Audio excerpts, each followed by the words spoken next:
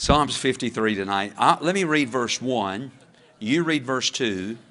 Me verse 3 and following. All right? It's only 6 verses.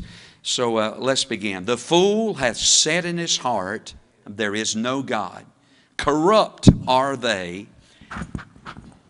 and have done abominable iniquity. There is none that doeth good. All right, now you got verse 2. God looked down from heaven upon the children of men to see if there were any that did understand, that did seek God. Every one of them is gone back. They are altogether become filthy. There is none that doeth good, no, not one. Before you read, it kind of sounds like that Romans 3 text. You know, Paul said, for all have sinned and come short of the glory of God. There is none that seeketh after God. All right, you got verse 4. Go ahead. Have the workers of iniquity no knowledge, who eat up my people as they eat bread? For they have not called upon God. There were they in great fear. Where no fear was, for God hath scattered the bones of him that encampeth against thee. Thou hast put them to shame, because God hath despised them. Oh, that the salvation of Israel were come out of Zion. When God bringeth back the captivity of his people, Jacob shall rejoice, and Israel shall be glad. Now, reading that, you're probably thinking, well, you know, I kind of get some of that. But what's all of that got to do with us? Well, I'm glad you asked, because in just a moment I want to kind of tell you what all of this has to do with us. So let's pray. Father, would you help us tonight and bless your word for just a few minutes as we turn our thoughts toward the Bible. Thank you for people who have braved the cold to come out on a Wednesday night, come to church. And Lord, because they love you and they love the Bible, they love their church. God bless these dear people. Give us some instruction, some encouragement from the Bible that'll help us tonight, and an understanding of what this psalm is saying to us as we live in these last days. So bless your word, I pray, in Jesus' name, amen. In our Wednesday evening services for well over a year now, we have been making our way through the Old Testament book of Psalms. And I've simply called this Preaching Through the Psalms. We've been going chapter by chapter, division by division, and we're trying to get an understanding of the feelings of the writer as well as the facts of the Scripture. I told you way back when we began looking at the book of Psalms that there's not another book in all of our Bible that touches all the notes on the keyboard of human emotion. I mean, as we have made our way through this book, we have seen the psalmist very high. I'm talking about high. And then we've seen him very low. I'm talking about low lows. And they're all those expressions, all those emotions are expressed throughout this book. Sometimes the writer seems to have great faith, experiencing and believing the presence of God. At other times we've seen the writer in great fear, doubting and questioning the presence of God. Before I get too hard on him, I just want to remind us all that pretty much sounds like, at least my experience, as a Christian, as a child of God. And probably, if you're honest, you'd probably say, you know something, that sounds a whole lot like my experience as a child of God as well. Because there are times that we rise up in great faith and we express our confidence in the presence of God. And then there are other times when we hit those low points in life. And sometimes we look up and say, God, where are you? We have all been there in those moments of our life. Times of great faith. Times, I think about Peter, Simon Peter in Matthew 16, when Jesus said, whom do men say that I, the Son of Man, am? And old Peter spoke up and he said, well, some say that you're John the Baptist, risen from the dead. Some say you're Jeremiah the prophet. Others say that you're Elijah. No, he said, okay, he said, who do you say that I am? And you remember, old Simon Peter spoke up in a great moment of faith and said, thou art the Christ, the Son of the living God. Jesus said, blessed art thou, Simon Bar-Jonah, for flesh and blood hath not revealed that. I mean, Peter's almost about to sprout wings and fly off. And yet, just a few verses later, in that same chapter, Jesus starts talking about going to the cross. Simon Peter says, be it far from you, Lord. And Jesus turned around and looked at him and said, "Get thee behind me, Satan." Now you talk about one moment on the top and the next moment on the bottom. That's Peter's experience. But let's just pretty much say that that's probably our experience as well. There are great moments of faith in our life. Man, when we just believe God and there are no doubts. And then there are great moments of doubt in our life when it seems like we don't believe God. And that pretty much sums up the experience of the psalmist. And tonight we find our way all the way up through the 53rd division or chapter of this book. And once again, if you'll look there in the superscription, we read, like so many of the psalms that we've been through so far, that this is a psalm of David. We also read that it is a psalm, a maskil psalm. That means a psalm of instruction. But on a practical note, I got to tell you that this is a great psalm for you and I to be in this particular moment of human history. As we watch daily the reports coming out of the Middle East and the war that is raging between Israel and Hamas, and all that's going on over there, and the nightly news broadcast all of that live into our living rooms about what's going on over there. This is a great moment for us to be in Psalms chapter 53, because this psalm speaks to the turmoil and the conflict that is going on in the land of Israel. In fact, it speaks to it even as recent as this very night. So let's see if we can't break all this down for us just a moment. And if you'll listen, I think it will become evident as we break the psalm apart what the Lord is really saying about what's happening in the Middle East right now. Now, there are a lot of people who say that Psalms 53 is identical to another psalm. We've already been through it. It's Psalms chapter 14. We've already been through that psalm. And they say that this psalm is just a repeat of that psalm. And as you glance through them, you read through them, at least initially, you might think that to be true. However, let me just remind you, there is a difference between Psalms 14 and Psalms chapter 53. Just because they are similar does not mean that they are the same. The major difference between the two Psalms, Psalms 14 and Psalms 53, is this one. Psalms 14 deals with the sin of man, while Psalms 53 deals with the man of sin. Big difference. Psalms 14 deals with history, while Psalms 53 deals with prophecy. It looks forward to a time when God says to those who would rid the world of Him and rid the world of His people, God is going to say, that is enough. A time when God will settle the accounts of the man of sin as well as the accounts of the sin of man. Now, with that being said, there's one key phrase in this psalm that helps us to understand what it's all about. Look at verse 4. Have the workers of iniquity no knowledge? And then notice this, who eat up my people. Now, who are the people of God? Well, I'm glad spiritually I am a people of God. I am a child of God. And if you're saved, you're a child of God. You're in the family of God. But I think that this psalm is speaking more about the physical family of God as such, that is, of the nation of Israel. And God asks the question, or talks about people who eat up my people as they eat bread. So we kind of get an understanding now that this psalm is really about the people of God. And it's about people's attitude toward the people of God. So tonight, with that being said, I want to break apart this psalm. Let's see if we can at least kind of get a picture of what is going on in the Middle East right now from this particular psalm. How many of y'all have been interested in all that? The war over the nation of Israel. It seems like the nightly news is bent on distorting the picture of what is actually going on there, because they talk about Israel battling Hamas.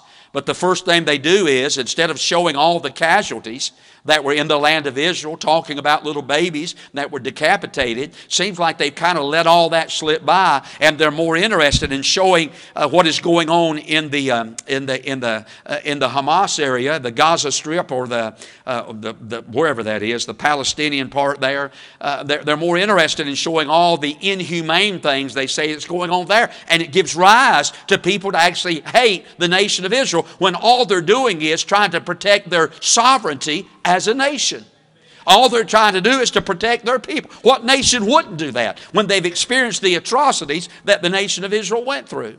And it seems like the media has a biased viewpoint, a biased presentation of what's going on there. And it seems like the more that they show, the more that the world turns against the nation of Israel. So with that being said, let's talk about this psalm, and let's talk about what's going on in the Middle East. I want you to see, beginning in verse 1, verse 2, and verse number 3, let's talk about the wicked world.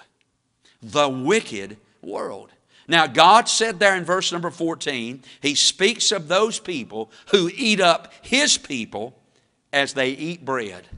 Now, the one thing we've all got to agree with tonight is simply this: there is a rise in the hatred of the people of God throughout the world.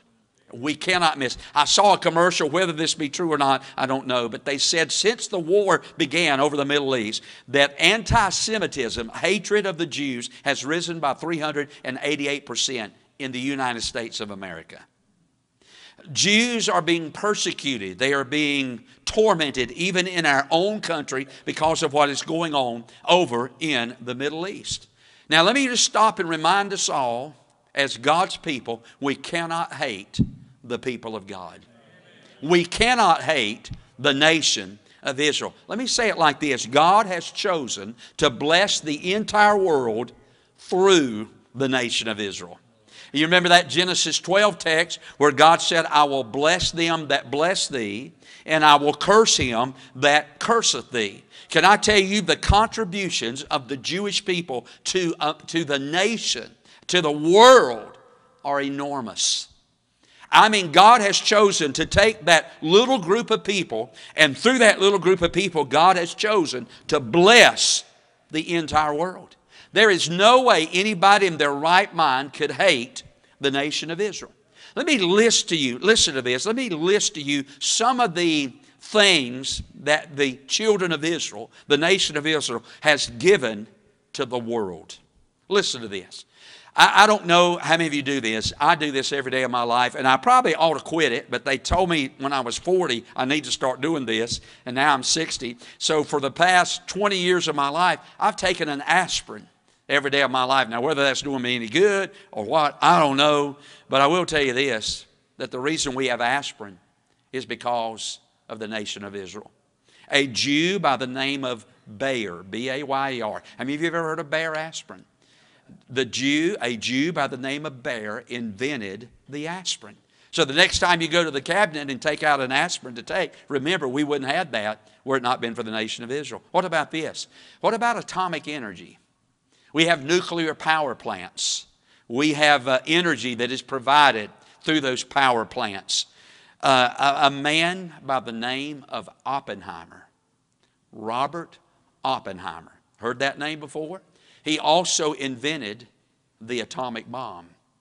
He was the man responsible for inventing the atomic bomb that was dropped on Hiroshima and Nagasaki, Japan, back during the days of World War II. And whether people agree with that or they don't agree with that, the one thing we all can agree on, it brought World War II to a close.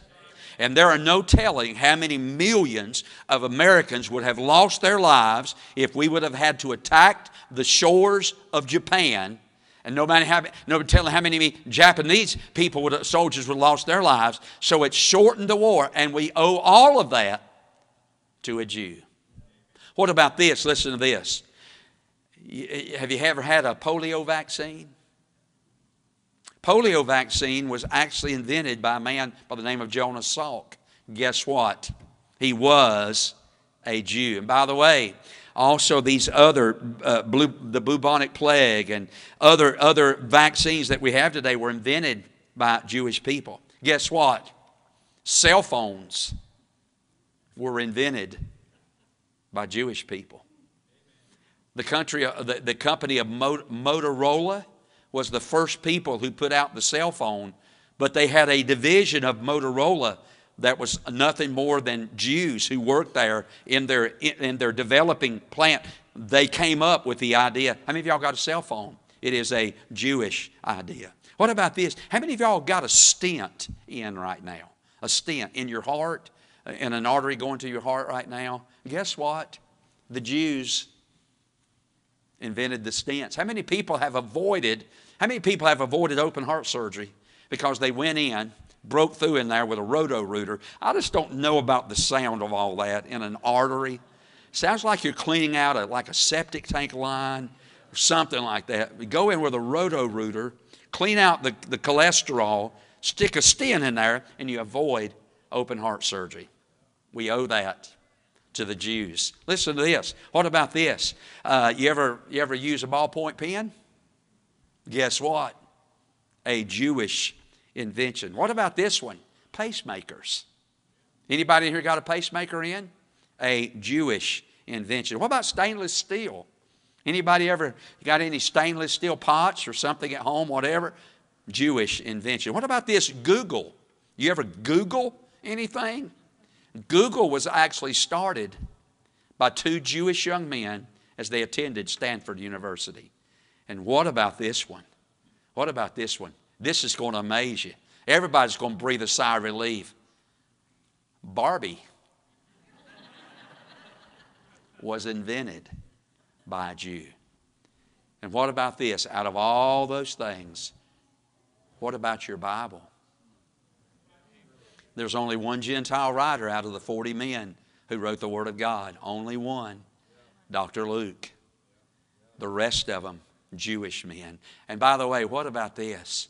What about the Savior? God has chosen. How in the world can you hate somebody that gave us our Bible? And how can you hate somebody who gave us our Savior?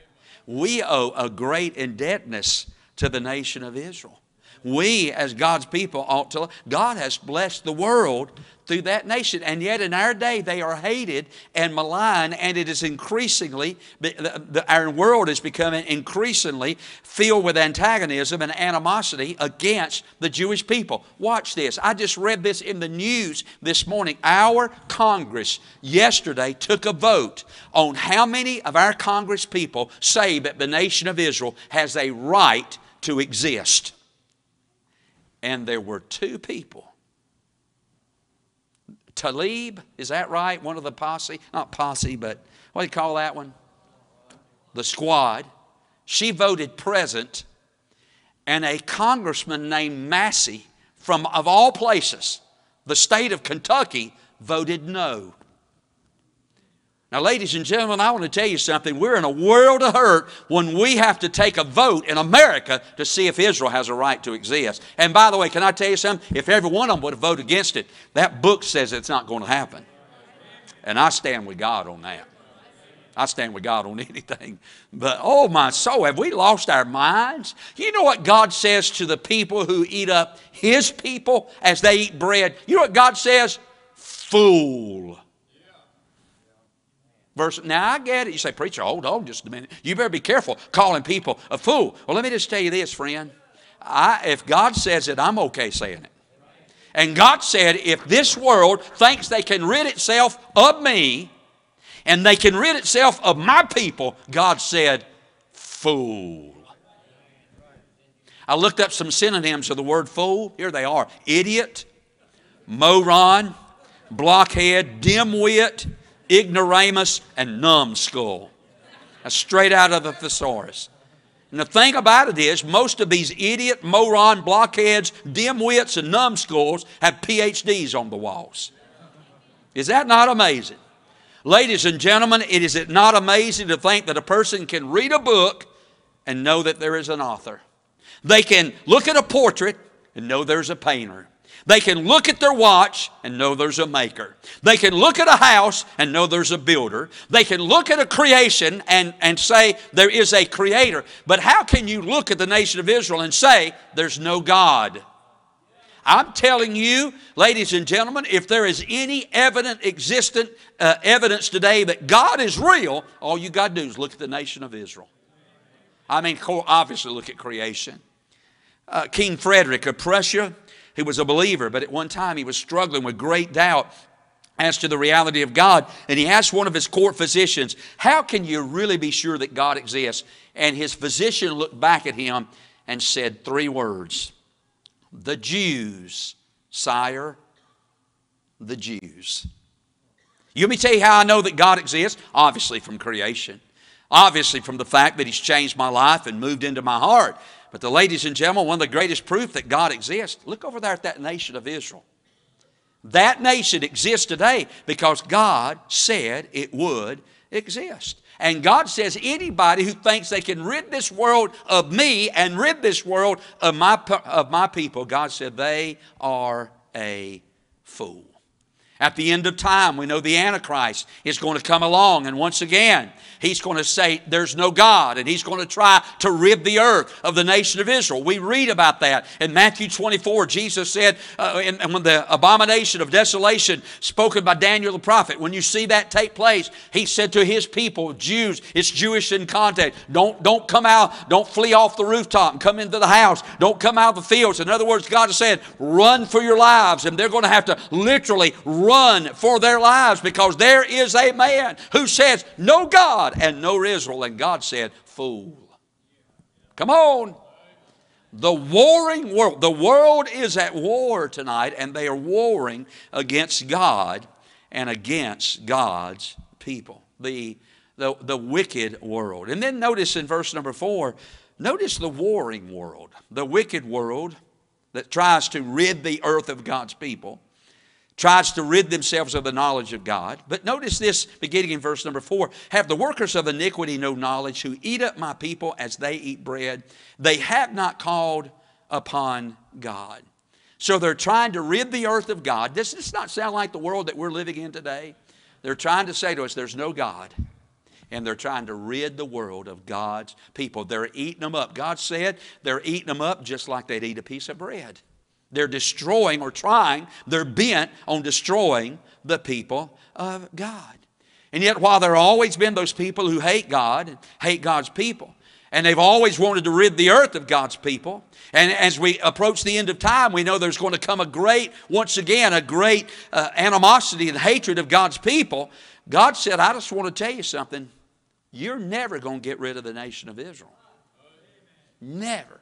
I read these verses a couple of weeks ago. Let me read them to you again. Look at Jeremiah chapter 31, verse 35. Thus saith the Lord, and then watch this. God said, okay, I'm telling you, I give the sun for a light by day. Now, how many of y'all will agree with that? And the ordinances of the moon and the stars for a light by night. We agree with that.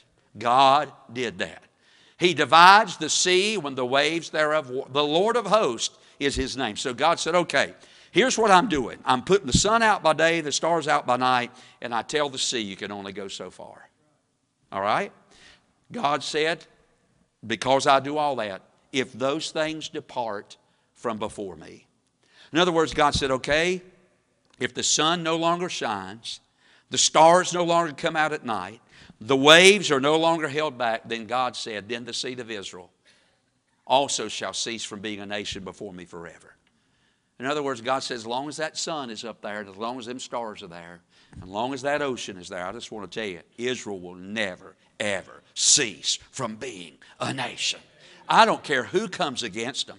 I don't care the army that comes against them. They will never, ever cease. They will never ever be extinguished. They will never ever be destroyed. Now, if you don't believe that, look at verse number 5. God said, they eat up my people as they eat bread. They've not called upon God. And then God says this, there were they in great fear, where no fear was. For God hath scattered the bones of him that encampeth, notice now, against thee. Thou hast put them to shame, because God has despised them. Let me put that whole verse, verse number 5 in Forsyth County language. Don't go messing with my people. Don't mess with my people. Let me tell you something. I could give you illustration after illustration from the Bible, as well as from history, about how God stepped in at a moment it seemed like the world would extinguish, destroy the nation of Israel, yet God stepped in and spared them. And as long as that sun comes out every day, and those stars come out every night, and as long as those waves crash into the seashore, God said, my people they'll never cease to exist. Let me give you some illustration. One of my favorite books in the Bible is called the book of Esther. If you've never read the book of Esther, and I'm sure you have, you ought to read that book. It's the only book in our Bible, out of the 66 books, it's the only book in our Bible where the name of God is not mentioned one time. You say, preacher, hold it now. The Bible is God's book. And there's a book in our Bible that only mentions, there is. It's called the book of Esther. But I tell you what, you'd be hard-pressed to find another book in our Bible that proves the existence of God more so than the book of Esther. Can I have an amen?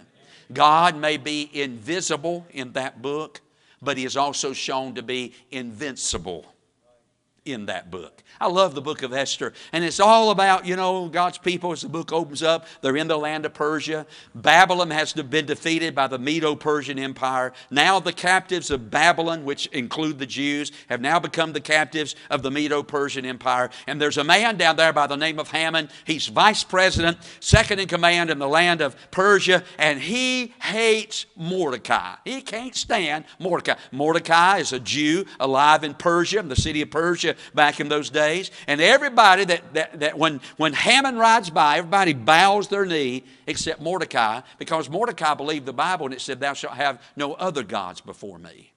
He wouldn't bow to him, and because of that, Haman hated him with a passion. But because he hated Mordecai, he hated the people of Mordecai.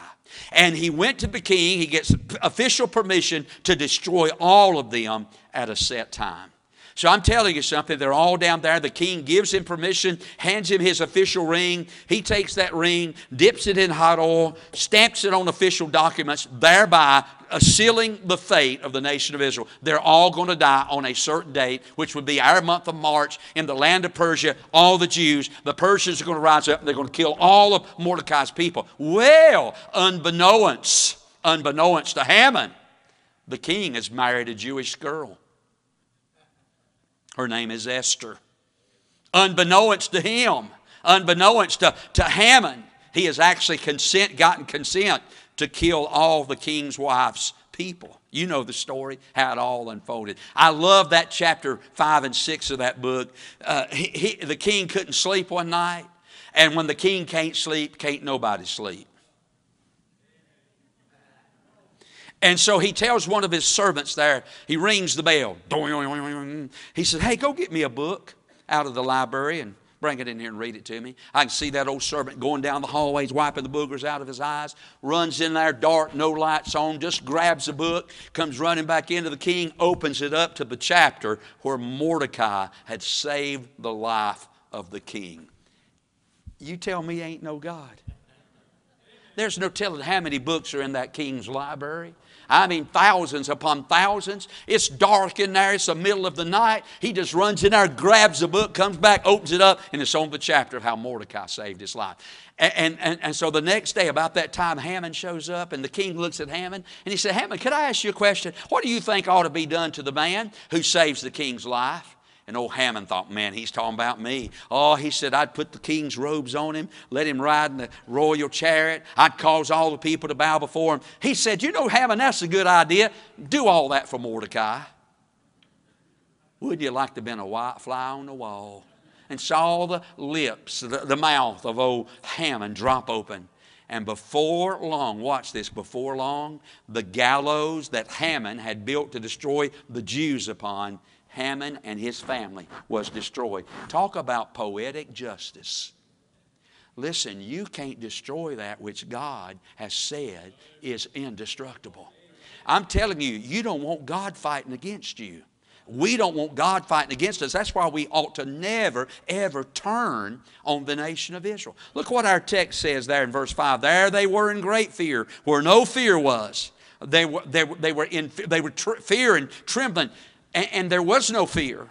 And then the Bible said this, God had scattered the bones of him that encampeth against thee. In other words, God fights for his people. That's why we better leave them alone, let them do what they need to do, because if this world rises up against them, God's going to step in and fight for them.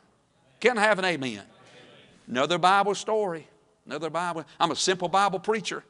Remember back there when old Sennacherib and the king of Assyria had brought all of his troops down? He had already ransacked the northern kingdom, and he comes against Judah. And Judah had two things he didn't count on. Number one, they had God. Number two, they had godly King Hezekiah. And old Hezekiah started praying. That old king wrote him a threatening letter. And the Bible said old Hezekiah took that letter into the house of God and spread it out on the altar for the Lord. And then here's what he said. Lord, here's what they've been saying about you. What you going to do about that, Lord? And before they woke up the next morning, one angel had come down from heaven and killed 185,000 soldiers in the Assyrian. God said, don't mess with my people. And that's why we better pray that our nation never, ever turns its back on the nation of Israel. Oh, ladies and gentlemen, we know at the end of time the Antichrist is going to rise up, and there'll be one final attempt to destroy God's people. They'll be running for their lives. They will hide in forests and in caves. And yet when all is said and done, the Antichrist and all of his allies are going to be destroyed and cast into the lake of fire. You know why? This is a wicked world, and this is a warring world. God is going to fight for his people. And last of all, look at verse 6. It's a wonderful world. Look at verse number 6. Oh, that the salvation of Israel were come out of Zion. When God bringeth back the captivity of his people, Jacob shall rejoice, and Israel shall be glad. God's going to fight for them. What's going to happen? When we read about verse 6, the salvation of Israel. The Bible said, oh, the salvation of Israel were come out of Zion. Here's the people in great despair, in great trouble. And right there at that moment when it seemed like all was lost, guess what? God showed up. And God has a tendency to do that, don't he? And the Bible said the salvation of Israel coming. God brought back the captivity of his people. And then when he said that, the salvation of Israel, notice the song of Israel. Jacob shall rejoice, and Israel shall be glad. I've said all that to say this, ladies and gentlemen. They're fighting a battle. The Hamas and the Hezbollah and the Muslims, the jihadists, they're fighting a battle they can't win. The fight's fixed. There's no way they can win. God's people are going to be on the winning side. We have a great God. And by the way, if God's going to take care of his people, them people, God's going to take care of us people. God, count on it, friend. God's going to take care of his people. What a great psalm. Right the picture of what's going on in our world. They're trying to eat up God's people like they eat bread. You mark this down. I'm no prophet. I'm not the son of the prophet. I'm not even a plumber's son. But you mark this down. This world is going to turn more and more against the nation of Israel. Our own country. When our Congress takes a vote to see if they have a right to survive as a nation, God help us. Are we in a mess or what? Ladies and gentlemen, not only do they have a right to survive, but they're going to survive as long as the sun shines by day and the stars twinkle at night and the seas roar. God's people will never cease to exist. And by the way, guess what? Neither will we. We're going to live forever. Amen. Death may come, but guess what? I'm going to live forever anyway. You may have to bury me one of these days, but I'm going to be more alive than I've ever been.